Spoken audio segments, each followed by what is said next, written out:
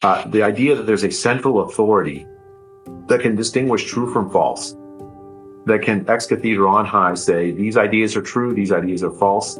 And if you disagree, then you're a heretic. You're to be censored and socially put down, excommunicated even.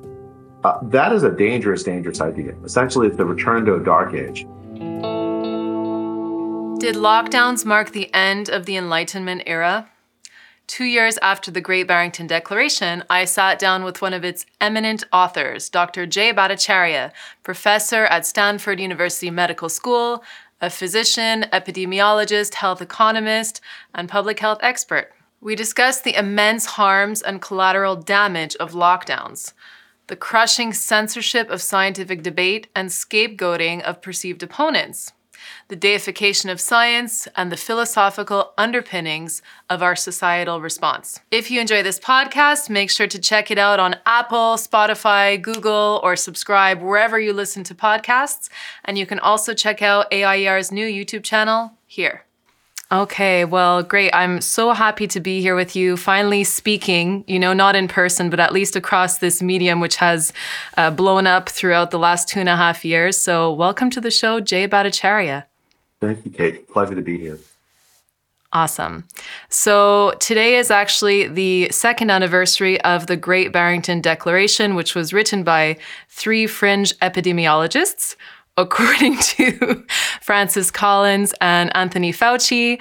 You guys have really been through the ringer. You've been smeared. You've been censored by big tech.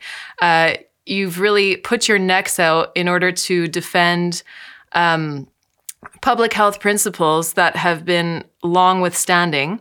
And so I'd just like to talk about that and a whole bunch of other things. So maybe you can start with explaining the Great Barrington Declaration, how it came to be, and what you expected to be the response to that. Sure. So the Great Barrington Declaration, it's a very simple idea. It's basically a articulation of the old pandemic plan. The idea is that you identify who's at most high risk, the vulnerable, and then focus protection on them. And for the rest of society, attempt to disrupt and panic as little as possible, because the disruption itself causes more harm than good to health, to well-being. So that's the basic idea of the Great Barrington Declaration. It's in many ways the least original thing I've ever worked on. I aspire as a scientist to write, I hope, original ideas and get them published in journals. But ironically, the thing that I've worked on in my career that has resonated the best is probably the least original of thing I've ever done. But that's actually not bad. I mean, the purpose of the Great Barrington Declaration really was to tell the world that the lockdown-focused strategy we had been following was a bad mistake, that it was a deviation from the old pandemic plan that had worked for dealing with respiratory viral pandemics for a century. It started, basically, my friend Martin Kulldorff rang me up one evening in September and said, Jay, I'm organizing a little conference in Great Barrington, Massachusetts, and would you be willing to come? And I'm like, when is it? Oh, it's in a week and a half. I'm like, okay, whatever Martin says, I'm willing to do. And he'd invited Sunetra Gupta from Oxford University, who I respected deeply, but I'd never had met before. So I jumped at the chance. When the plan was to invite some journalists and us and the 3 of us, and we would have a little mini tutorial press conference where we tell journalists about what infectious disease epidemiology really was about. When we arrived, we decided that we were going to write something about what our thoughts were on how to manage the pandemic. It turns out we arrived basically from 3 slightly different angles at the same place. The idea of focus protection, the idea of lifting the lockdowns in order to maximize and improve the health of children and other less vulnerable people who were being harmed by them. So we wrote this document, and we showed it around to folks, and I have to say I was very surprised by how positive the reaction was internally. there was a Lou Eastman, I think, at AIER put the document on a web page, allowed people to sign on, and it just exploded. Like a huge number of scientists and epidemiologists and just started signing on, tens of thousands in just a few short days, 10,000, I think.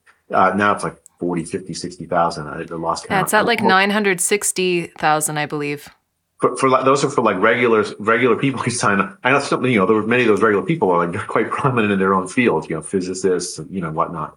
And so it was extraordinary to me that there was this deep interest. I mean, I guess I knew that people were unhappy with the lockdown, but what I didn't understand really at the time was that they were looking for some articulation by reasonable people that those views were not fringe. That in fact they were a important mainstream view within infectious disease epidemiology, which I knew for a fact. I have to confess, Kate, at the time, I actually thought that we were a minority view. In retrospect, after what's happened, I'm not sure that's true. I think that in fact, the Great Barrington Declaration, the ideas in it were always something close to the majority view. And in fact, what has happened over the last 2.5 years is that a minority view has taken over the controls of pandemic policy, pandemic planning, used tools of censorship, fear, smearing in order to get their way, and create an illusion that they were in fact the center when they were in fact always have been the fringe. Yeah, well, you know what? That actually makes a lot of sense because this was the way that people did things for so long before. So it was actually the lockdowns that were strange, the NPIs, as they called them, all of these restrictions and things that were strange and that were kind of fringe.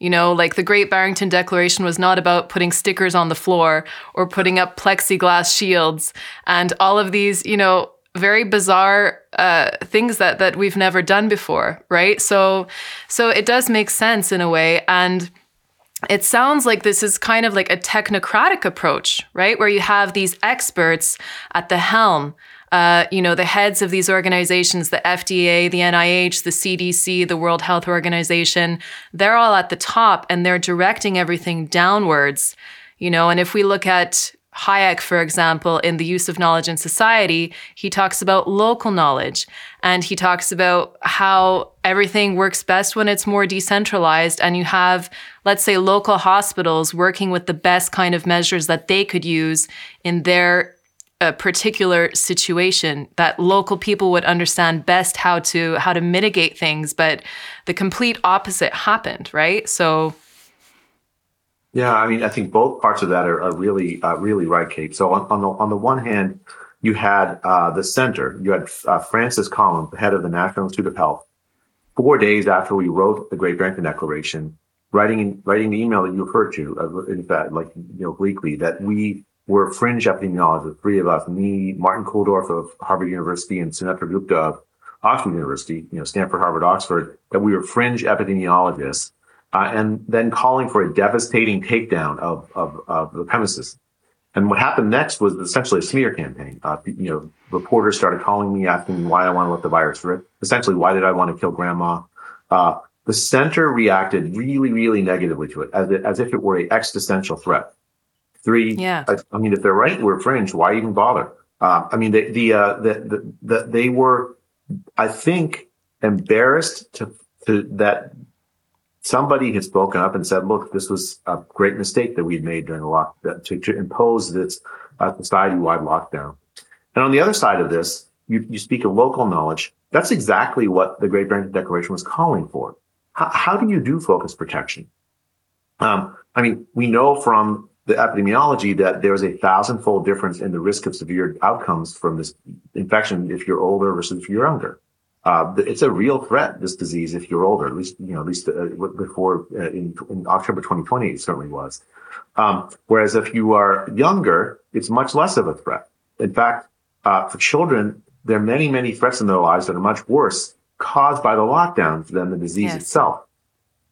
Yes. But the details of how do you accomplish focus protection, those details are highly dependent on local knowledge. Right. So it's going to be very different in downtown LA where and in Los Angeles, where there's many working class people living in smaller homes in multi-generational communities. Versus in Billings, Montana, where there's a lot more, a lot less of those multi-ethnic homes and seniors living alone, or places Yeah. like nursing homes. It'll depend on the physical infrastructure of the places where people are living. It's going to require deep local knowledge, far beyond what I have. And the idea of the Great Barrington Declaration wasn't to put out a complete plan in every detail, in every community, in every place. The idea of the Great Barrington Declaration was to engage local public health in a conversation. It was a call to creativity to ask, how do you protect older people in your communities? How do you protect vulnerable people in your community? How do you protect people who have certain chronic conditions that make them at higher risk? How do you maybe restructure the nature of work so that younger people who are lower risk can continue to do work, and then find ways to accommodate older, higher risk people when disease is spreading rapidly, for instance.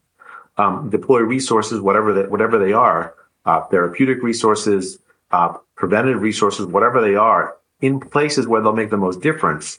The principle was one of, in effect, was freedom, right? The idea wasn't to force people into confine older people into quarantine camps or some such nonsense. The idea was to provide tools, resources, and knowledge so that they could protect themselves and others with those resources, rather than trying to impose a lockdown, which devastated the poor, the vulnerable, children, and the working class. Yeah, I'm actually really glad that you clarified that, because that's one critique that I had in my mind about focused protection, because I wasn't sure exactly what that meant in practice. And if you think about it in terms of, the benevolent technocrat, who does the other thing, who says, no, I have a better plan than you do. And that's not what the Great Barrington Declaration was. It was really like, here are some ways that you can organize. Here are some suggestions at how you can organize your local municipal levels and figure out what's the best strategy. Because I would argue that people inherently know what to do, like individuals know what to do. If we look back in 2018, 2019, 1990, if you were sick and you showed symptoms of being sick, you weren't going to go visit your grandmother, right? Like, this was just common sense. And that's how people tended to function. But now we've kind of thrown all the common sense out the window, and people are using plexiglass, and stickers on the floor and other things that they think protect them. And so I think you wrote about this as well. So then they end up getting closer to people who are vulnerable by using kind of these magical tools of protection that aren't actually efficient. And then you have, washing hands and things that are known to work, and staying away from people when you're sick, which people are not doing anymore. They'll just put on a mask, they'll go out, they say, I have COVID, but I'll still go and see my grandmother, kind of thing.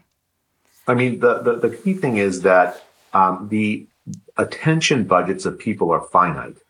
If you give me a list of 1,000 things that I need to focus on every single day in order to stay healthy, I'm not going to focus on 1,000 things. I don't have the attention span. No one really does. And my entire life will be focused on those 1,000 things and not on any of the other 10 million things that are important for me in order to thrive as a human being. And so in public health, you basically have to focus attention on the highest yield things in settings where it matters to people. Right. So when you do pandemic theater, when you push people to do things that are really low yield, and yet they have to tick it off, one more thing to tick off the box, you're going to essentially divert attention from the high yield things. And that's what we did. We absolutely did that. We focused attention on masking toddlers, making sure 2-year-olds were masked up for some reason, which there's no evidence that does anything for anybody. It probably harms the kids. Yes. We focused attention on treating other people as biohazards. I mean, that's essentially the principle of lockdown, right? The basic ideology of the lockdown is that other people are biohazards. And that itself has had deep deleterious consequences in how we think about other human beings. It's led to like it's destroyed social cohesion. In ways that public health really should never do. Public health has a deep responsibility for the power that it has. Health is something that's deeply important to people, and we're sort of built to fear for threats to our health.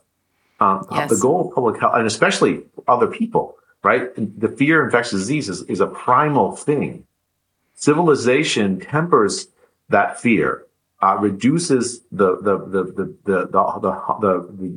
perceived harm from interacting with other people, because in fact, interacting with other people is a source of great positive outcomes. It's how we thrive as humans. We're not actually made to be alone, even though we may fear others. And when public health accelerates our fear of others, encourages us to think of each other as biohazards, it's done a great disservice. Have you heard of René Girard? Are you familiar with him and his work? I am, yes. Right. So the scapegoating mechanism, right? And he talks about during times of plague, historically, that's when you see people turn on each other. They'll turn on a group. All of their fears mount, and they want to relieve their tensions. And their competition with each other over scarcity, basically. And then they'll say, "Oh, we have to, attack this group." And that's what ended up happening as well. In the last 2.5 years, there was just the social cohesion just fell apart, and people started getting really angry at each other and targeting certain groups or certain individuals. And that happened to be the dissenters, right? The people who perhaps were more rational actors, or, who wanted to go back to a time of normalcy, they ended up being attacked. And that includes you and Martin and Sinetra, everybody who wrote the Great Barrington Declaration, and people who ascribe to those ideals. So what was that like for you during that time professionally? I guess I read Gerard when I was much younger. The idea is mimetic. We copy each other in our desire for things, but the things we want, we can't all have. Like so the desire here was perfect safety from this virus. The Yes. mimetic desire, and we then adopt all of the things that because this desire is irrational. There's no possible way to be truly safe from a virus that's highly infectious the way that COVID is, and so therefore we all face this common risk. It's like we essentially treat each other as biohazards in a bid to stay away from the virus, right? And so when someone speaks up, says, "Look, these things that you're doing are incredibly destructive. It won't keep you safe from the virus." The scapegoating mechanism is exactly what happened here. Instead of trying to look at this proposal we put forward in a rational, reasoned way, in fact, what we were calling for was a conversation. We didn't put out a 5,000-page plan. We put out a one-page argument for a change in principles of how to manage the pandemic. Obviously, a call for conversation. Instead of actually entering that conversation, the center treated us as if we were enemies. That there was something that just by the very fact that we were speaking, we were putting the entire community at threat. I started getting accusations of wanting to let the virus rip. I saw Tony Fauci make that accusation. Public health, the top of public health, used the scapegoating mechanism in order to expel the heretic, us, relegate us to the fringe. It was not a rational action. It was an action of a group of people that I think understood that what they had done during the early lockdown was really a violation of norms, and they were scared. Now they're still scared that people will come to think that they made an enormous mistake. I have to say, I don't think the solution to this kind of scapegoating mechanism is also scapegoating. I have no interest in that. I think the solution to this is actually forgiveness. Forgiveness, though, that involves a understanding, a thorough and truthful acknowledgement of error. And Yes. so the kind of thing I think ought to happen next is not finger pointing at mistakes by individual people and mistakes made. Although if someone committed a criminal act, that's another thing. Hmm. But I do think that we have to have in medicine. There's an idea that there's a sort of procedure when a patient dies. What happens is the doctors that were involved in managing the patient, the nurses that are involved in managing the patient, will get together in a conference called a Morbidity and Mortality Conference, an M&M conference. And during that conference, there's a frank discussion about what went wrong, what led to that patient's death. The goal isn't to say, look, this Dr. A did something really, really bad. We should expel the heretic. The goal is to say, these were the things that were mistakes. Let's not make them again. We have to have that kind of conversation. We owe the world that. Even if it is the case that some very, very prominent and previously beloved public figures made those mistakes, we owe the public that conversation. Yeah, and I don't think the goal should be to, it makes me honestly uncomfortable when people talk about Nuremberg trials and things like that. I don't think that's constructive. What ends up happening there is it just brings people into a defensive state when what really needs to be happening again is a conversation about what went wrong so we don't do it again. Yeah. I think that what happens, though, right, is when people do get scapegoated, they get angry as well, and they go on the defensive, and, they want to see justice. And some people cross that line into revenge. So, there's a lot of bad feelings on either side, in a sense. So it's understandable to me. It's not necessarily something that I would call for, but I do think that there definitely needs to be justice, and it's important to point out the difference between those two things. And it looks like this might be something that you're seeking now in your lawsuit that you have. And Anthony Fauci is named in that lawsuit, and the federal government, I believe. Do you want to get a little bit into the details of that and what's going on there? Sure. So I think the tools that were used to suppress the ideas of the Great Barrington Declaration, actually, many ideas that opposed public health sort of orthodoxy during the pandemic. The tools that were used were entirely inconsistent with how liberal democracy ought to function. In particular, the U.S. federal government directed social media to help social media. These ideas are verboten. These ideas are outside the norm. These people, in many cases, are too fringe to even allow on your platforms. Essentially, the federal government directed a propaganda campaign, and I have to say that social media cooperated with it. I mean, it's not as if they were unwilling. But I believe that in a liberal democracy, government has an obligation to allow debate to happen openly. When you're talking about public health, the Great Barrington Declaration was not such a dangerous idea that it should be essentially excised from the public square with tools that usually you would leave only for either authoritarian governments use routinely, or you keep out because they're going to lead to directly the threat of like an individual life or something, right? So like if you might leave out Actual threats physical harm. yeah. Yes.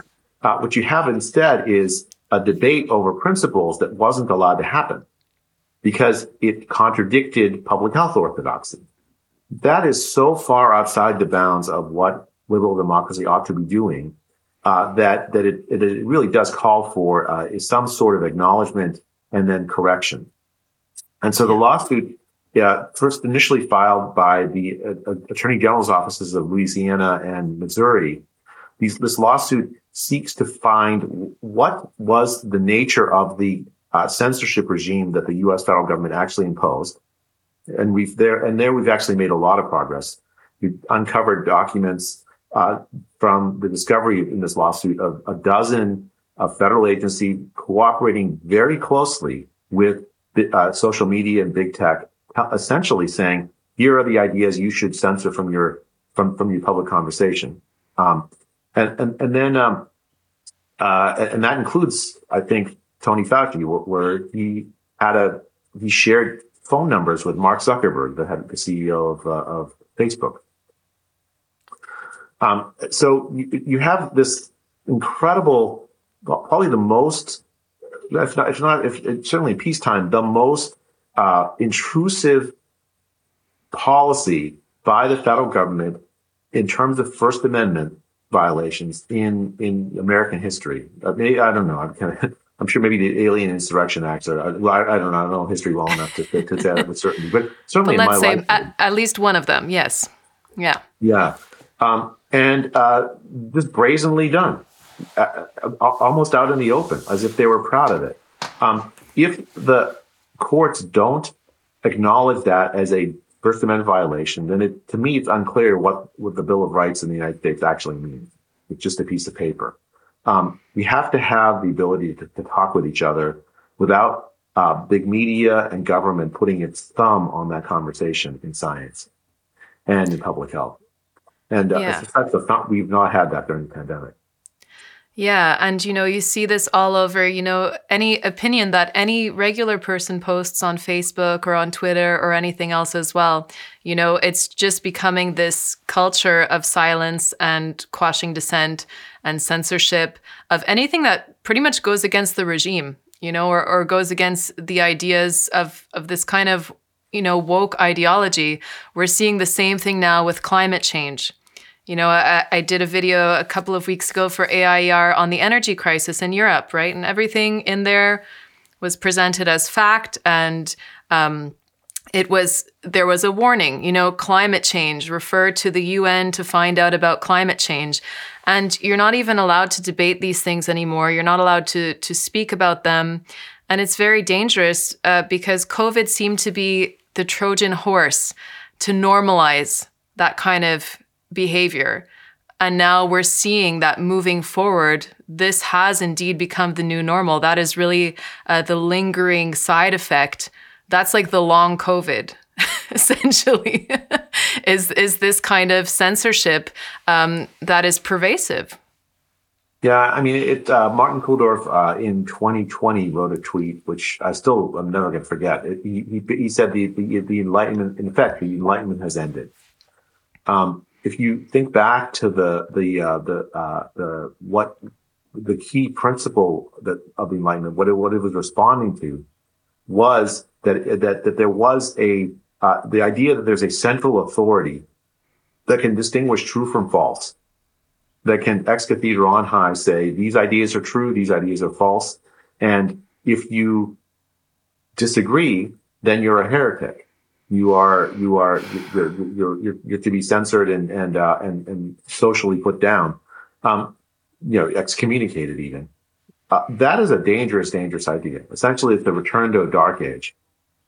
Yeah. And essentially that's what we've adopted, except now instead of Catholic priests or the Pope being the one in charge of deciding what is true or false, we have instead a different orthodoxy, a different sort of clerisy that decides.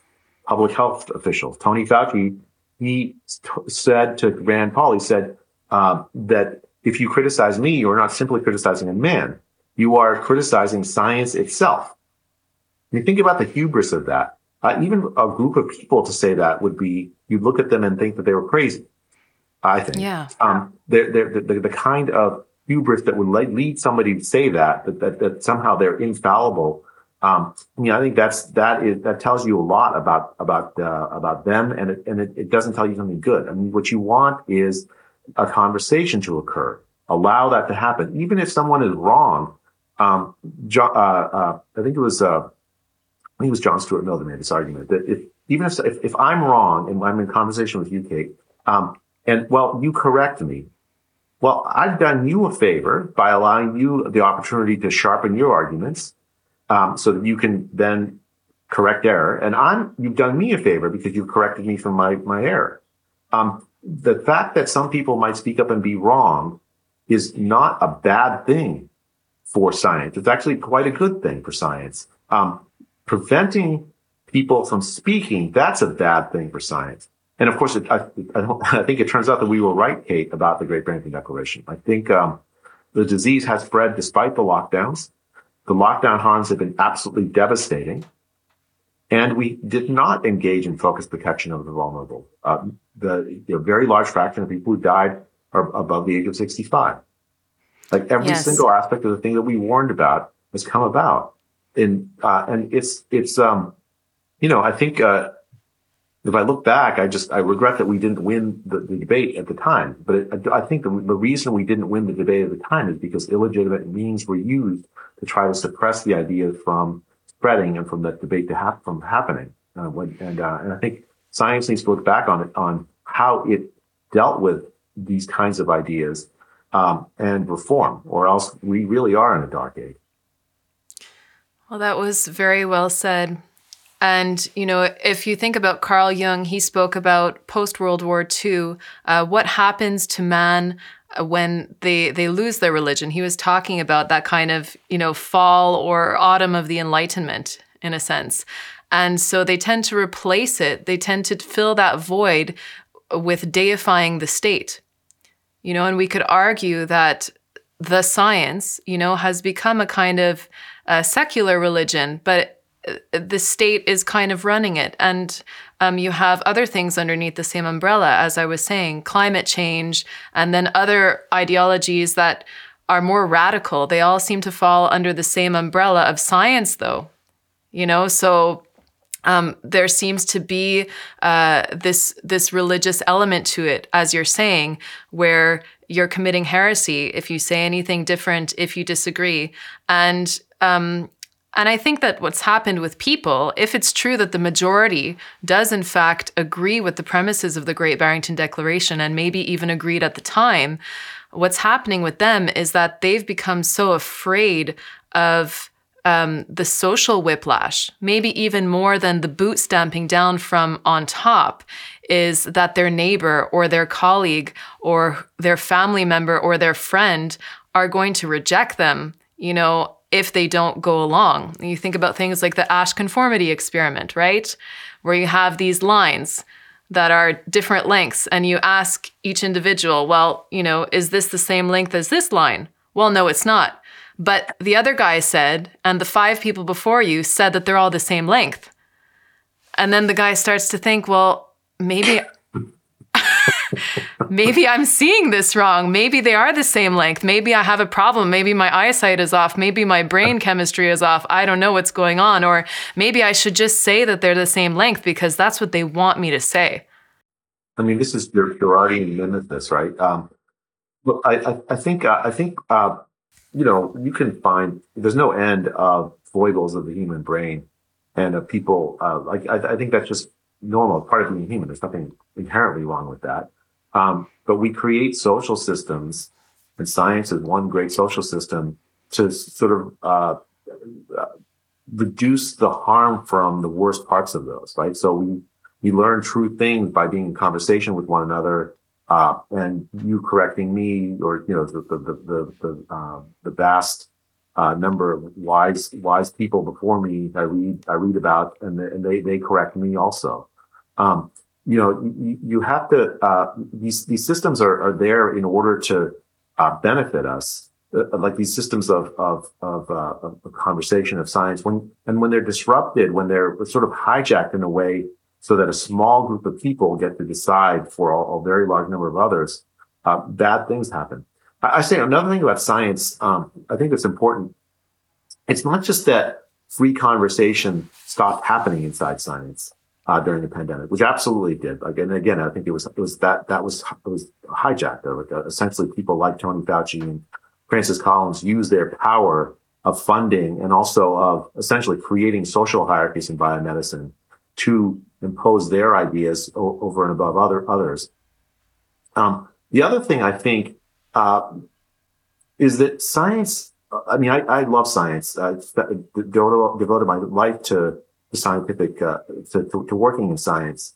But it is not the sum of all human knowledge and wisdom. It has its place. So when you are asking whether, whether this virus is going to cause a lot of harm, mortality risk, you ask scientists to measure that mortality risk. But scientists do not have a monopoly on wisdom. Are not able to say, well, if I have to invest in, in things, what principle should I use to invest in? Like, I think the principle should be protection of the vulnerable. That's a major value for me. But if I'm honest, Kate, that comes outside of science. It comes from other experiences and other systems in my life. Mm-hmm. It's defensible. I believe it's reasonable. I believe it's rational, but it's not scientific. If you ask me to justify why I care about vulnerable people, I mean, I'm going to talk about my faith. I'm going to talk about what I'm called to. I'm not going to talk about science says you must defend the vulnerable, because it doesn't. Science in that sense is amoral. And so you have to have non-scientists when you're designing policies that impact so many people at the table with a fundamental role in the design of those policies. You can't just say, oh, you're a scientist, tell us what to do. That doesn't work that way. You can ask a scientist, if I do A, what will happen? Will B happen? Will C happen? And the scientist will give you, if they're good scientists and it's possible, they'll tell you the answer. Oh, well, B is likely to happen, C may happen, but it's unlikely. And then I have to decide, do I want to do action A or not? Right? Those will involve values outside of science. Yeah. And that actually explains as well the moral differences between people who wanted to have lockdowns at all costs, despite the fact that it was obvious that this was going to be putting people into poverty, putting people into starvation, that this would be killing people, deaths of despair, things like this, that this would be immensely harmful to children, that this would be stressful for families, people who would lose their jobs.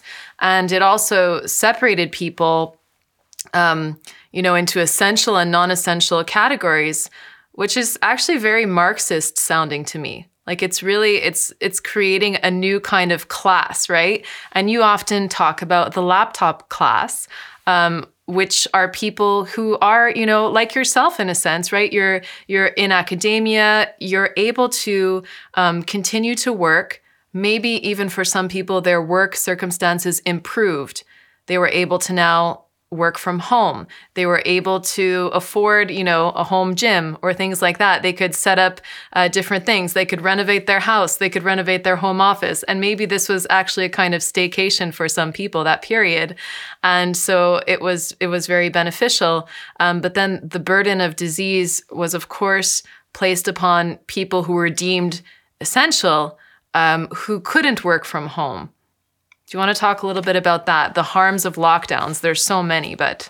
Yeah, I think that you hit it on the head, Kate. The key thing is that the lockdowns are deeply unequal, and they're unequal for simple reasons. Society itself is deeply unequal, right? You have people who have jobs. I think that the estimate in the United States is something like 20-30% of jobs that could be replaced by work from home, that could be replaced by Zoom. One of the reasons I think that we've never had a lockdown before is we didn't have this kind of technology we're using to interface with each other in such an efficient way. I mean, we had Skype before, but we didn't have Zoom. Zoom is a big advance, actually. Yeah. That capacity to work from home, it didn't pertain to everyone. Something maybe 20-30% of the American population. The reason why we didn't have lockdowns in 2009 during the swine flu epidemic is because we didn't have Zoom. Zoom created a lockdown. In some sense. Yeah. And so if you work this through, lockdown benefited only a relatively small group of people, in the rich West, and the people who could afford to work from home. But someone had to support that lifestyle, keep the electrical lines going, sewage working, water going. Someone had to deliver groceries. Someone had to grow food. So a whole class of people that keep society going quietly, and we don't even think about it. We in the lockdown class don't even think about it often. They paid the price. COVID spread in those groups, even if they were older, they were exposed to COVID because they had to work for their families. In the poorer parts of the world, this was absolutely devastating, right? So we had, you heard supply chain disruptions. Over the last 40 years, the world has become more deeply interconnected as far as trade goes. Since and what's happened is poorer economies have reorganized their economies, their workplaces, and so on, in order to fit in with the global economy. And 1 billion people have been lifted out of poverty over the last 20 years, or last 40 years. 1 billion people. As it's a result, partly of that globalization. Well, what happened then? What happened during the lockdown is essentially that lifting of people out of poverty. That comes because of a promise we made to stay connected to each other. Lockdown broke that promise, and millions and millions and millions, tens of millions of people, of the very poorest people on earth, earning $1 or $2 a day or less of income, essentially were thrown into distress. The UN was estimating early on in the pandemic, in April of 2020, that 130 million additional people would starve as a consequence of the economic dislocation caused by the lockdown. And while it hasn't resulted in 130 million, I do think it's resulted in extensive starvation, tens and tens of millions of people. In March of 2021, there was another UN estimate that 240,000 children had died in South Asia alone as a consequence of the economic dislocation caused by the lockdown. In Africa, there are stories I've heard of people calling suicide hotlines saying, "I can't feed my kids. I'm considering committing suicide and killing my kids because I don't want to watch them starve." The cruelty of the lockdowns on the poor of the world is almost impossible to overstate. And we did this knowing it's not as if we didn't have warnings. The psychological effect on children has been devastating. Like, you have anxiety and depression levels that are through the roof, basically everywhere, poor countries and rich countries alike. And especially for children who need socialization, who need playtime, who need contact with other people in order to develop well. We denied them that. In the Philippines, for 2 years, children were not allowed to go outside the house. So you have a situation where the lockdown violated the social compact I think we have, where we, at the very least, try not to harm the poor. Lockdowns were probably the single worst catastrophe that happened to the poor, at least in peacetime, in my lifetime.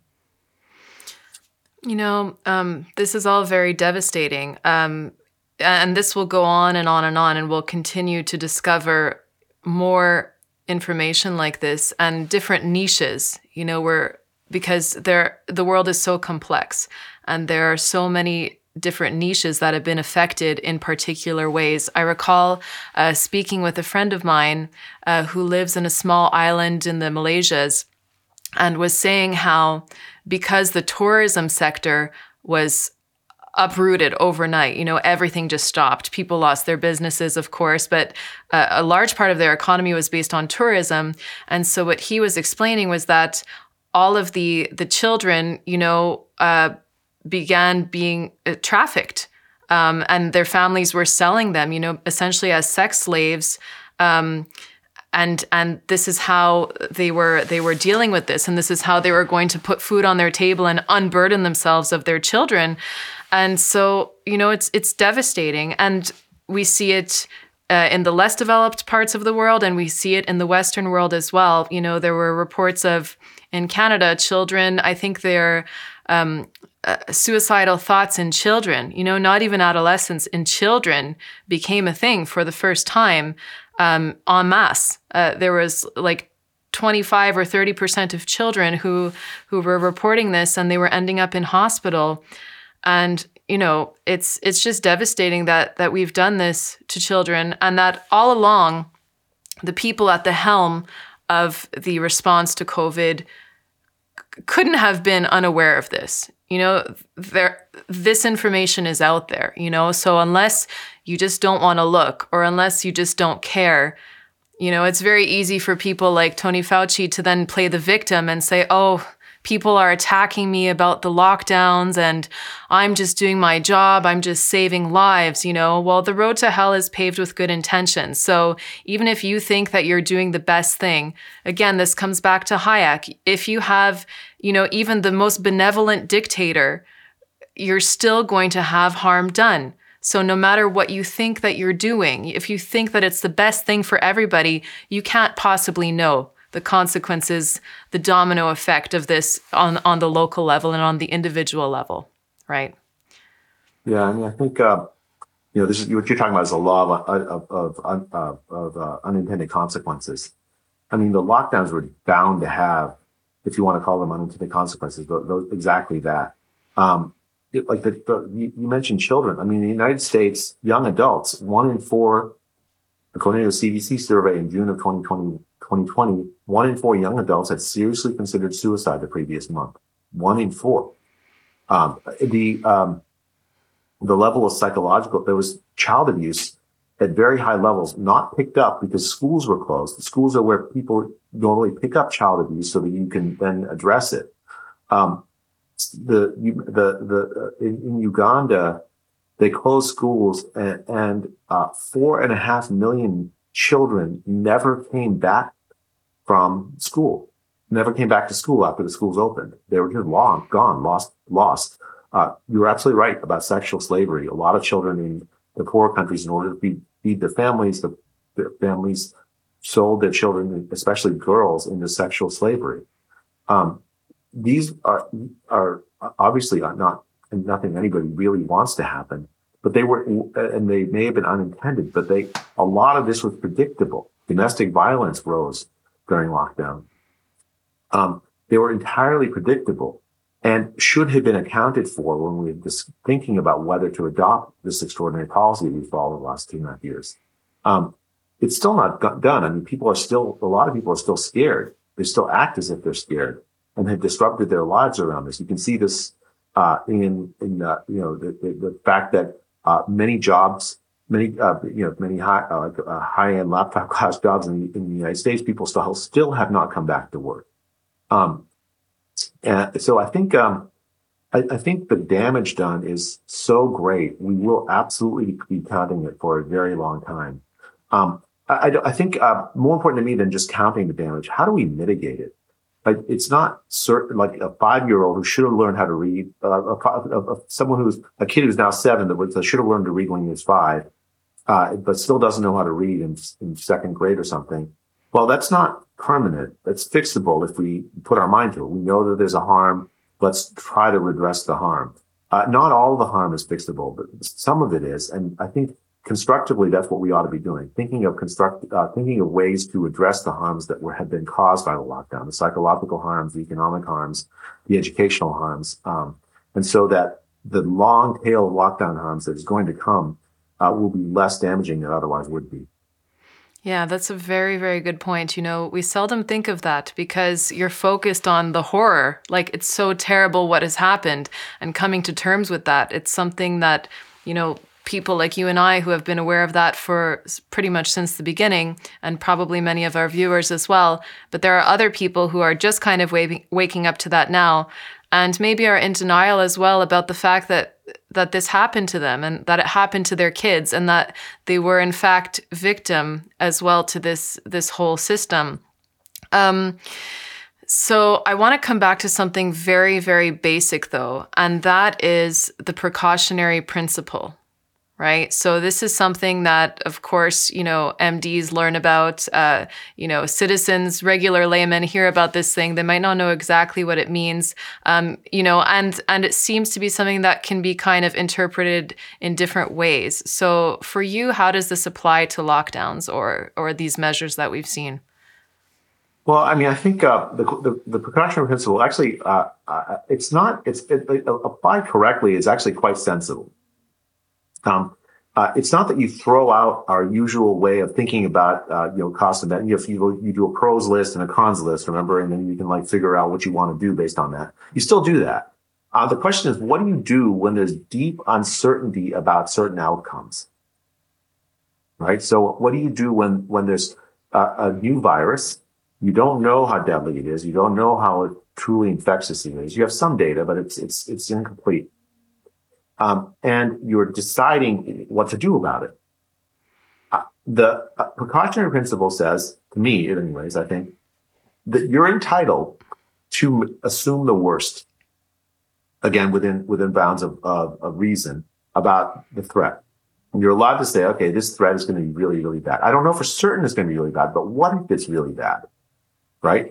And then design a strategy around it. But what the precautionary principle does not allow you to do is to assume that the threat, that the intervention that you're putting in place is going to be costless. That way, it will work with certainty. Mm-hmm. You have to, especially when there's not uncertainty about that. You put in place lockdowns. You are going to cause tremendous damage to the poor of the world. It is going to be very difficult for most of the world's population to comply because it's such a cruel policy that only a relatively small group of elite people, the laptop class, that can abide. That's a certainty. There's no uncertainty around that. The precautionary principle doesn't allow you to say, oh, no, there's not going to be cost to the poor. Yeah.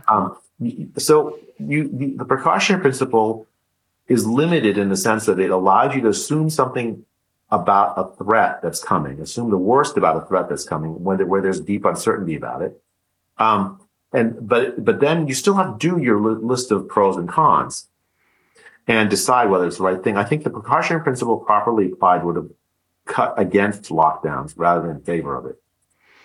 Yeah. Had it been applied properly. And then as new evidence comes, you have to reassess as the uncertainty about what the nature of that threat from the virus is. You have to reassess. You can't just continually rely on the precautionary principle, assuming the worst when new evidence comes in saying, well, it's not the worst. It's bad for older people, less bad for children. Well, then you have to take that into account and then change the policy on the basis of that new evidence.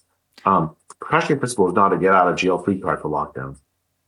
Well, that's I guess you're describing in a way, I think, the scientific process as I learned it when I was in school, which was you go there, you do your experiment, you test your hypothesis, you want to disprove it even. You want to show that it doesn't work. You want to be absolutely sure that it does, or do you have to change this variable or that variable? Back to the drawing board. That's how it goes. There's never just, I am the science. This is the science, and we're done. There's no conjecture, no criticism. Here we go. I mean, but that's what we've seen happen. And I think that this is why, science, capital S, has become this religion, whereas actual science is a process, right? It's a process. Yeah, I mean, there's this policy overlay, right? So again, you have this scientific input with a lot of uncertainty around it in February 2020 or something. And a policymaker has to decide, okay, I have this input. What am I going to do with it? And the precautionary principle is a way of dealing with that policy, that scientific uncertainty in the policy process. So I'm allowed to assume the worst. But then the thing I'm going to do is going to be based on, yes, the worst that I've assumed about the virus, but also the fact that all of these policies are themselves going to have knock-on consequences. I can't just ignore those knock-on consequences when I'm deciding what to do, even if the worst about the virus is going to happen. And then you're absolutely right, Kate, as evidence comes in and you learn about the virus, all this uncertainty sort of starts to resolve and, okay, it's over here. Well, then you change the policy. Not this, you're going to do that, right? So you have to, it's policy and science interact in very interesting ways. Precautionary principle is a tool for helping manage that uncertainty about science. But it's not an excuse not to work on the science, to reduce that uncertainty. And it's not an excuse to maintain a policy that's extremely harmful, just because you assume that it was going to be okay or justified based on some previous calculation. Yeah, it's kind of like the worst excuse in the world too. Like if you've wronged somebody, which is what has happened on on the large scale. People have been wronged. And rather than saying, I apologize, I made a mistake, let's see how we can fix this, let's see how we can change course, it becomes, but I didn't mean to hurt you, so I'm not really going to apologize. I'll give a faux apology, let's say. But there's not even any faux apologies. There's not even any acknowledgement that there was a problem. Like, it's just like, now, we've moved on to the next thing. And, with the news cycle, and I would argue even that the whole response to COVID couldn't have existed without the propaganda, as you were explaining it, because you wrote about how in 2019, I saw this on your Twitter recently, how in 2019 the blood banks in Europe had shown that there was already between September and November existing COVID in the blood banks, right? And so, society hadn't been locked down. Nobody was aware of it. There wasn't, I don't think, any excess mortality either. There were people getting sick in 2019. I actually personally recall getting quite sick. I had this kind of strange bug that lasted like 24 hours, and then I'm young, I'm healthy, I was okay, but it was a little different than something else. And but maybe this was already there, and maybe if we wouldn't have even known about it, if there would have been no media attention to this at all, then we would have been living in a completely different world today. Yeah, I mean, so the what you're talking about, I think, is that in blood banks, they often store blood with dates. So blood collected in northern Italy has from September 2019, as early as September 2019, September, October, and November of 2019, has antibodies to COVID. How did they get there? I mean, that means COVID was there had seeded in northern Italy. And that's not surprising. Northern Italy had a very early, explosion of cases, right? Earlier than the United States, for instance. If you look in stored blood in Angola, from blood banks in Angola, Northern Africa, you see the same thing. Again, from September 2019, positive antibodies to COVID. What's happened is it's likely that there was a relatively early seeding event, as early as September 2019. Maybe, I don't know the exact date. I don't think anybody knows the exact date. And you're right, Kate. Now, part of that is there is this sort of like early phase, almost exponential, like very, very sharp growth in the thing. But you have very small numbers. Even exponential growth doesn't look noticeable in the population. And so some people probably got it and didn't know they had it had COVID, chalked it up to a bug, and who knows, and maybe what you had was COVID, maybe it wasn't. It's impossible to go back and tell in time. But what seems clear is that there was an early seeding event, based on this kind of antibody evidence. And there wasn't, this panic. Imagine a world, if we had not panicked in September 2019, imagine a world where we had adopted something like the Great Barrington Declaration, where public health had worked to calm the population and then focused resources on protecting the vulnerable. I believe that we would have had better results both from COVID and from, of course, we would have avoided the collateral harms from the lockdown. Yeah, that makes so much sense to me. I do worry, though, that at the same time, the panic might have been inevitable. Maybe not, though. Maybe, if the media hadn't given it the type of hype that they did, maybe it would have been avoidable, and it would have just been kind of like SARS or H1N1, where some people got a little scared, but most people were like, this is not affecting me. I'm okay, But that worries me a little bit for focused protection, even in the Great Barrington Declaration, that might be taken into the hands of people, even at the local level, and they might go a little bonkers with it, and we've seen that happen with the long-term care facilities for the elderly. There are reports of some long-term care homes where they took the doorknobs off of the doors and locked people in their rooms in Ontario. And I'm sure this happened in other jurisdictions as well.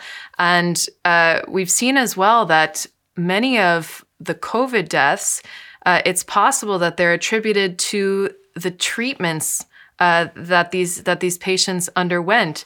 And I can give you a very personal example, but something like this happened to my grandfather, who is in a long-term care home in Quebec. And, he was there. Somebody tested positive for COVID. I think somebody who worked there. So they tested everybody. And then my grandfather tested positive, right? But he had no symptoms. So it was like, okay, he's all right. And then 24 hours later, he was dead. And he had been given morphine. He had been given midolazam, or I'm not sure if I'm saying that correctly, but he had been given these drugs that were part of the protocol. And now listen, I know that this was not focused protection. So I just want to differentiate that, make that clear for our audience as well. But what I'm trying to say here is that things went horribly wrong because of the panic, because of the protocols that were put in place. And it's hard, I think, to tell if we had left things well enough alone, which is pretty much what the Great Barrington Declaration is about as well, and that's how I interpret it anyways. I don't want to put that put words into your mouth there, but I read that as something that's rational and something that's common sense and something that follows regular protocols since we've been doing for 100 years. But maybe if we would have left things well enough alone and gone about treating things normally, then we wouldn't have had as many deaths, because it's coming out in reports, right, that many deaths can be attributed to the treatments themselves. I think so. There's a couple of things in there that are really interesting and important, I think, Kate. So one is, why did we induce panic? Like, what was the purpose of public health working to create panic? And we know they did. Like, so for instance, in the UK, there was a group called the SAGE group, so SAGE, which is a scientific advisory group for the government. The official scientific advisory group for the government. They had a subunit called the Nudge subunit, whose goal was to cause panic, like that used behavioral psychological techniques to cause panic in the population. You can see it in the advertisements the public health did, where essentially they would use young people dying from COVID to warn young people to comply. The purpose of the panic was to gain compliance by low risk people who are not going to be harmed from COVID. To create this idea that COVID was a threat to you, a young person. And as well, like the empathy was weaponized to gain compliance of young people. If you don't obey the lockdown, you're going to kill your own grandma. Horrible. If you don't wear a mask, you're going to kill everyone around you. You are a biohazard. You're a danger to others. All these tools, these psychological tools, were used to gain compliance for the lockdown. If you don't if you don't have the lockdown, you don't need to use these tools to gain compliance with it. These were a piece of a tapestry, like one piece were needed for the other. Yes. So I think if you don't do a lockdown, you don't need to create the panic. The second part has to do with focused protection. I guess, Kate, I don't think about this as we would have gone along just as we normally do. This is a bad virus, and it does deserve a real response, a serious response in older people. That said, I do agree that the kind of response it deserved needed to be measured based on the needs of older people, right? So, for instance, extended social isolation for a long period of time is very bad for the health of older people. Like, bad for everybody, but certainly for older people. Yeah. So balancing infection control spread versus the need for social interactions, friendships, love, that has to be part of how you manage this virus. That has to be part of focused protection.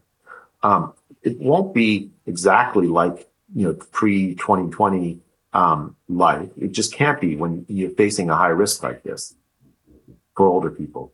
But it has to be humane, whatever it looks like. The panic, I have to say, for older people was a disaster. Like I read this story in Quebec that the caretakers in nursing homes in March 2020, abandoned their posts, leaving older people to die of starvation and hunger. Yes. the ones with dementia. Yes. The panic affected caregivers, affected doctors. Why did your father or your grandfather get sedatives? It's partly to manage the perceived risk that caregivers had that he posed to them. Yes. Um, the excess use of intubation in the early days of the pandemic. In fact, the whole mantra to flatten the curve is to spare hospital systems because doctors were afraid of getting sick from their own patients Mm-hmm. in March of 2020. That was part of. I mean, it's just to be honest, that was part of the impetus behind the lockdowns and the flatten the curve.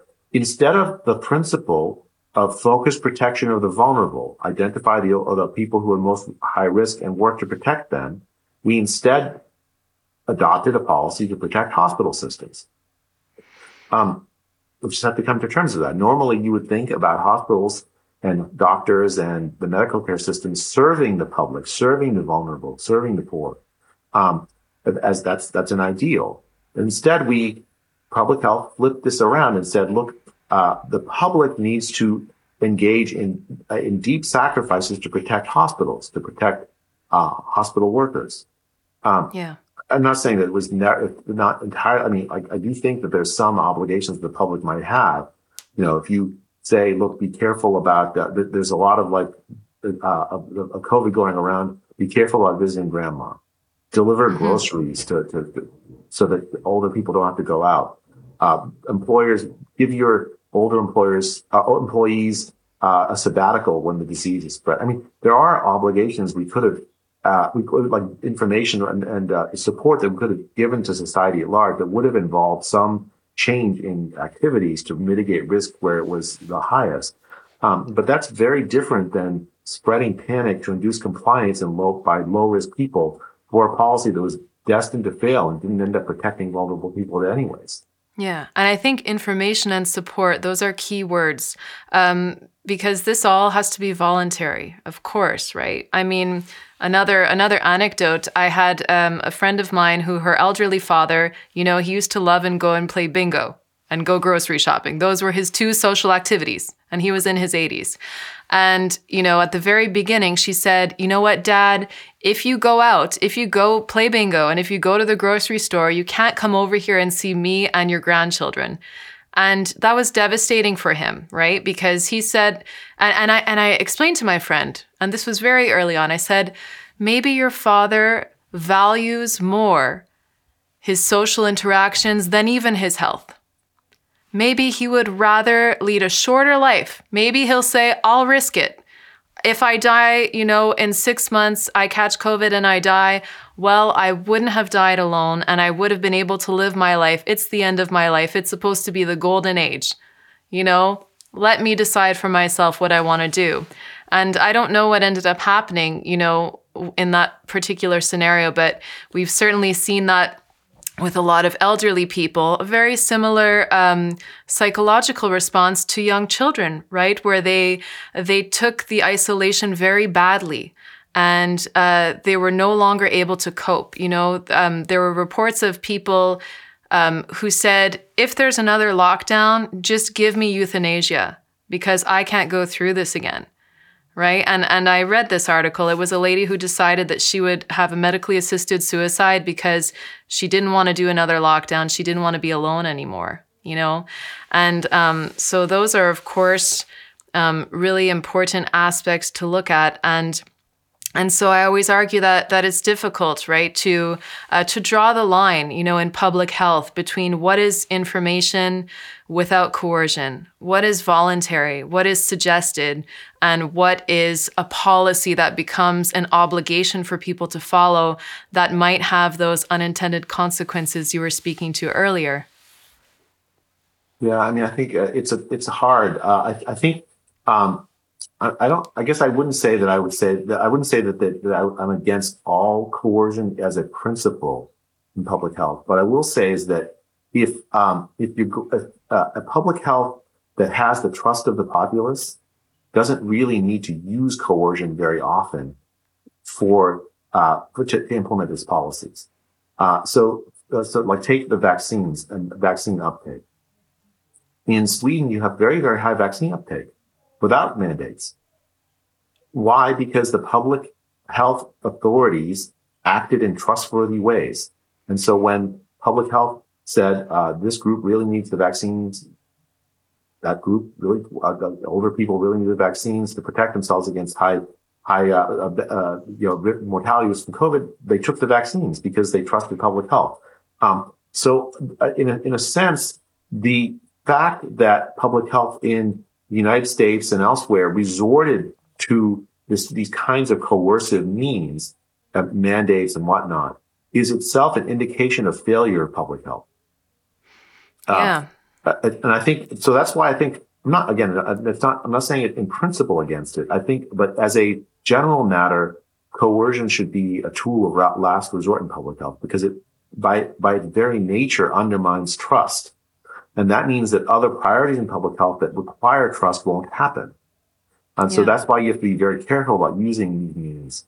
And we're seeing this, by the way, with the uptake of other vaccines, like childhood vaccines, like really necessary ones, like the MMR vaccine, measles vaccines, or the polio vaccine. We're seeing a resurgence of cases of measles in poor countries. I'm afraid they're going to have to start happening elsewhere in the United States and elsewhere as well. We see the return of polio to the United States. The priorities of public health require that the public trust public health for a very large number of things. And as soon as that you start using coercive means, and especially psychologically manipulative coercive means, the trust of the public is going to start to dissipate. And it absolutely has. I think the trust in public health is as low as I've ever seen it anywhere in my lifetime. And I honestly don't know how to get it back. I think that it may take a change in leadership in public health for that to happen. Yeah, I think a change in leadership, but also a change in the paradigm,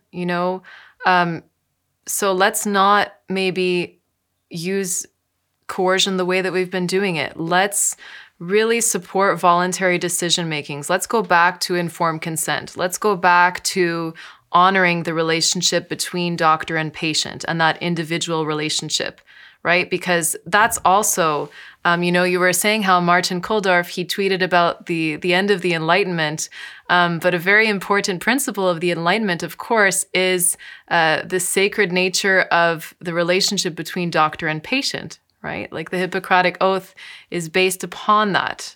Is that not true? Yeah. I mean, there has to be a deep commitment to truth-telling. The doctor-patient relationship, the doctor has to be essentially an agent for the patient, much less so an agent for the state, or for public health.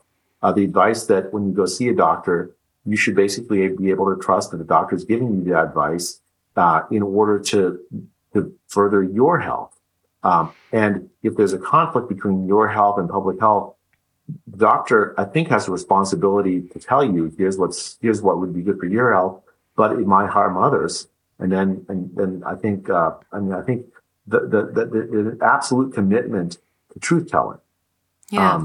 And I think, even when the truth contradicts what I want you to do, what I think it's better for me to tell you the truth, and then you do the thing I don't want you to do, than for me to lie to you. Now I have no hope of convincing you because you come back and say, well, why did you tell me a lie? Yes. And I think that that's what's happened in public health. Public health has embraced this norm of noble lies in order to manipulate the public to do what they view as virtuous. Yes. But I think that was a violation of a basic principle of not just the public health, but of public policy just generally. Like if you do that, you shouldn't be surprised when people stop trusting you, and then you get deep pushback on basically every single thing you ask people to do. You're just not going to be able to get the kind of voluntary cooperation that avoids the need for coercion. No one wants to be manipulated. Yeah, of course. Nobody wants to be manipulated and nobody wants to be coerced. And, unfortunately, in the example that you're giving as well, it's difficult for even individual doctors because they're being put under duress by their colleges, by their organizations, by their medical associations, and then the organizations above them to say, well, you need to follow the orthodoxy once again. So you have to inform your patients what we tell you to inform them. But you basically have to repeat what we're telling you, but you're not allowed to question what we're telling you either. And that causes decay in the doctor-patient relationship as well because they don't feel free in their practice, right? Yeah. I mean, there's a bill in California that was just signed by Governor Newsom called AB 2098. Mm-hmm. And ostensibly what the bill says is if a doctor spreads misinformation to a patient about COVID-19, then that doctor can lose his or her license over that act of misinformation spread. And that may Yeah. sound like a reasonable thing, but actually what it does is it puts public health in the examination room with you. And so the doctor now no longer serves the patient, but now the doctor serves public health uh, over and above the patient. And if they don't serve public health, they might lose their license. Now, this would be fine if public health advice were inerrant. But in fact, during the pandemic, we've seen that public health has gotten a very large number of things wrong about immunity after COVID recovery, about whether the vaccine stopped disease spread, about the infection fatality rate, who is at high risk, how the disease spreads, the efficacy of inadequate masks, a very large number of items that were public health orthodoxy during the pandemic turned out to be false. And Yeah. if a doctor who's read the evidence in the scientific literature concludes that public health is saying wrong things, and they tell their patient, "Look, I've read this literature, and this is what I believe is true based on my professional understanding." Even though the powers that be are saying this, here's what the scientific evidence is actually saying. Well, that doctor then now is under threat of losing their license. So what will happen is doctors will censor themselves. Yes. The, Yes. the the conversation that doctors would have with their patient, they'll violate the norms, the goal, the obligations they have to their patients, and they will also a scientific conversation will also start to be censored and stifled even more than it has, because doctors play a really important role in giving feedback about how I don't know, you write something, your scientific body says, oh, you ought to do this for a patient. The doctors then start doing that for the patient. They start seeing something that the scientific body didn't expect. That's what happened with thalidomide and babies, right? In the Yes. 50s. That's Yes. how science and medicine learns, but in part by feedback from real world evidence from doctors. That's going to be silenced. It actually is a shocking thing that you have a law that is almost guaranteed to end up harming patients, end up harming science, signed by the governor of a state of California. I think like this, like it's just indicative of where we are. First Amendment protections would normally be enough to say, look, doctors have a First Amendment right too. Yeah. They're not trying to give misinformation to they're trying to give their own sense of what the literature says tailored to the patient. Why should Yeah. their license be under threat when they do that in a place in a setting where there's deep uncertainty and about the science? And the fact is that the scientific bodies, the public health bodies, have got things deeply wrong over and over again. So COVID really, the response to COVID has been this Trojan horse to really normalize, again, these kinds of things, to normalize people censoring themselves and being afraid to say what they actually think, and being afraid to have debates, because as you said, this is how the process works. This is how you figure out that maybe you were wrong about this, but you were right about that, and maybe this person thinks 80% the same way that you do. So what are you alike on, but where do you differ, and how do you figure out the truth, right? If you're always looking for objective truth, as close as you can get to that, then there should be nothing that gets in your way. And that's essentially what this is doing, is it's deterring the light, and this is why, again, you can say this is the case for the end of the Enlightenment era, because that light that's there is being blocked by authorities who are saying you're not allowed to look there. You're not allowed to even talk about it, because if you do, we're going to come cracking down on you. And then you have this culture of people at all levels who will control themselves, who will rein it in, who will again say the line is the same size, because I'm afraid of the social pressure, but I'm also afraid of the boot now. So you have both going on simultaneously, right? I mean, I think the closest analogy to this that I can think of in history is in the Soviet Union, there was a scientist named Trofim Lysenko who believed that if you exposed plants to the sort of cold shock or whatever, the ones that survived would be like really strong and grow well. And then, so you keep planting those, you get offering of those, and you could very rapidly improve Soviet agriculture. Stalin loved it because all the other biologists were telling him about Mendelian genetics and how difficult it was and how long it was going to take to improve Soviet agriculture.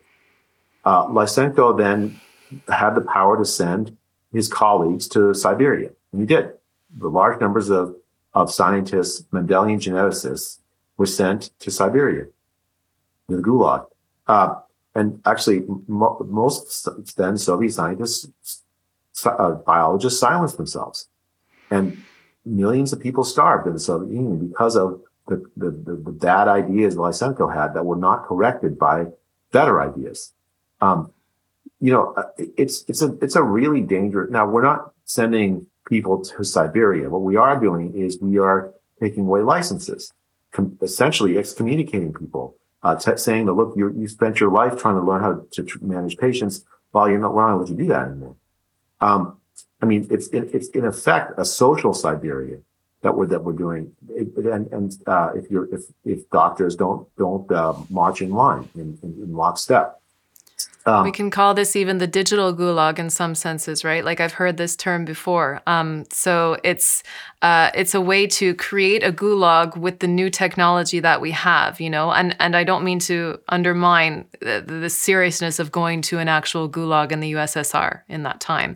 But we're able to create psychological torture and conditions to make people's life basically hell, to destroy their lives in other ways without having to subject them to the same types of treatments that we were then. I mean, it's a social credit system designed. To essentially exile people who disagree, who are on the fringe. Yes. The problem is that a lot of truth comes out of allowing people on the fringe to participate in those conversations, to participate in society. There's a lot of harm, I think, in the long run from that.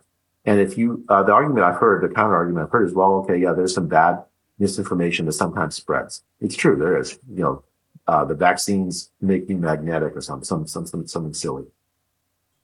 Not true. But how do you counter that? You counter that by throwing people who say that into the gulag, or do you just say, look, this is not true. It doesn't make sense. In fact, there's this weird thing where, like, if you highlight nonsense, you actually spread it. Some of the craziest things, the earth is flat. You just don't talk about, because what's the purpose of talking about it? Yes. It just spreads the idea whereas you focus on true things. If you focus your attention on true things, you're going to end up with more people believing true things than if you focus your attention on stomping out heresy. Yeah, of course, because then it's hard to tell what's what for people, right? And then they'll be attracted to everything that is being censored. And, not all of that. Some information that's being censored is good information, worth thinking about, and other information is total garbage. So it's really difficult for people to then filter through because people are tribal on either side of the debate, and sometimes they'll say, well, I'll just believe everything coming from this side, and I'll just believe everything coming from this side rather than thinking for themselves. Again, coming back to Rene Girard, there's the minority who gets scapegoated is not immune from tribal behavior and in scapegoating the other, right? So actually, I think that we could talk all day. This is, we've been going on for some time now. And this has been really wonderful, and I don't want it to end. So I'm gonna throw something at you though that I kind of prepared for the end of our discussion, and I think it's pretty on point. I was watching your recent interview with Peter Robinson of the Hoover Institution, which was wonderful. And at the end, of course, Peter asks you, like, how do we avoid this ever happening again, right? And I was thinking, that's not the question that I'm going to ask you. I'm going to ask you something different, and I'm just going to pull it up because I think it's pretty relevant.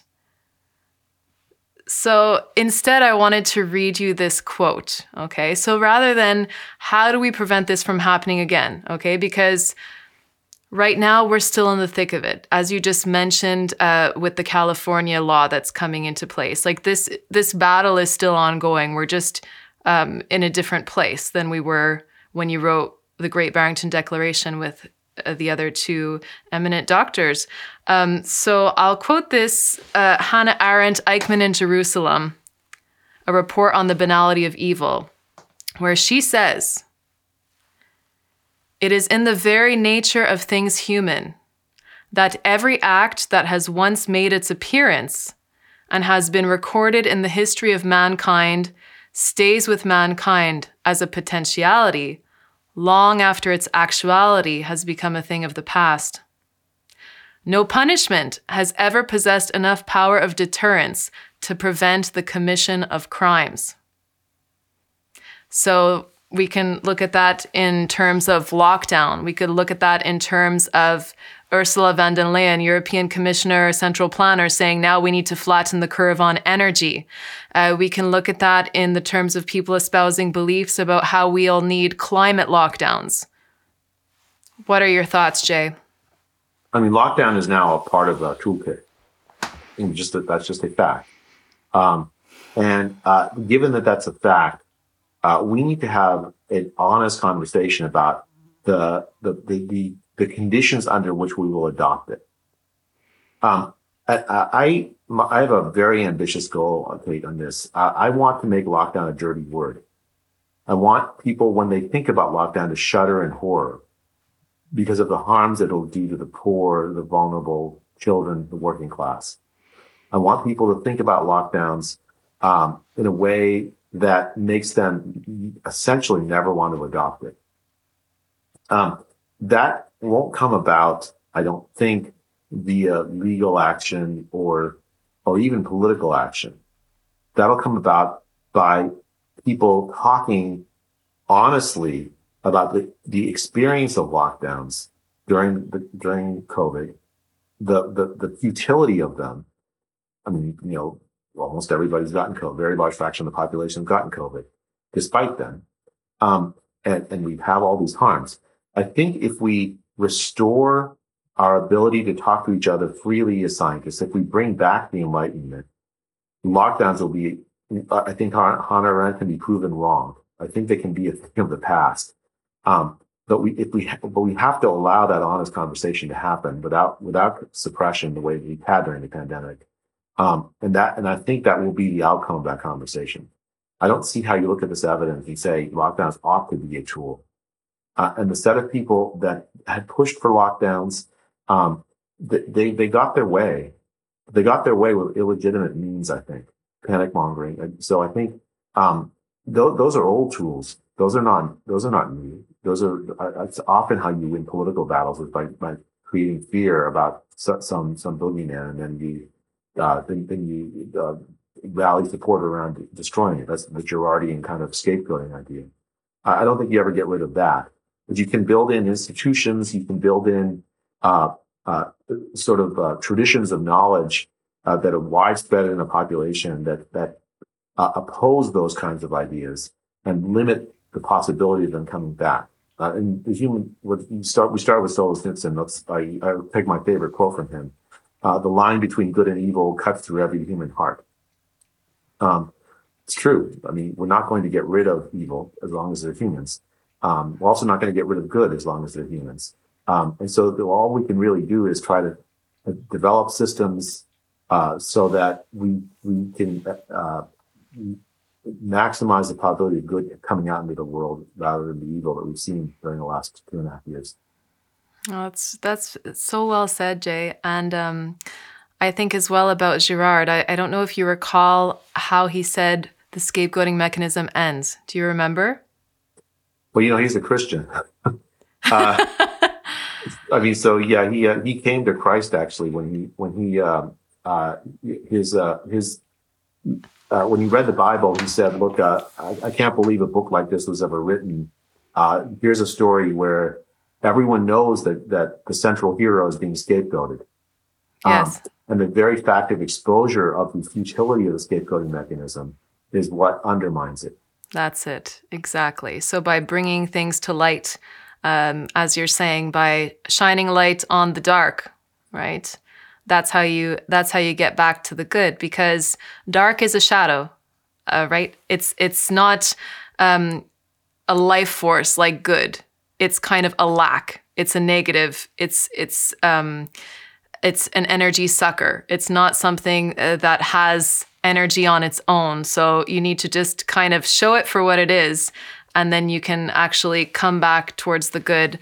And I hope that we're getting to that place. As you said, now on the 2-year anniversary of the Great Barrington Declaration, it appears that maybe you were right after all in this declaration, and there's some kind of victory there, and not in being right, but in that those principles were right all along, or something like that, Well, I mean, it's a little bit of a cheat cake, I have to say.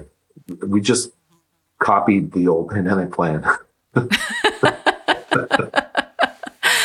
Well, thank you, Kate. It was really a great pleasure to talk with you. Yes, it was so great, and I hope that we can do this again. And I look forward to hearing from our listeners. Let us know what you think. Let us know where you agree, where you disagree, because that, after all, is the nature of debate in what we can try and maintain as the Enlightenment era. Let's not let it be the post-Enlightenment era. Let's hold on to it, and let's reinforce those tenets and keep it going.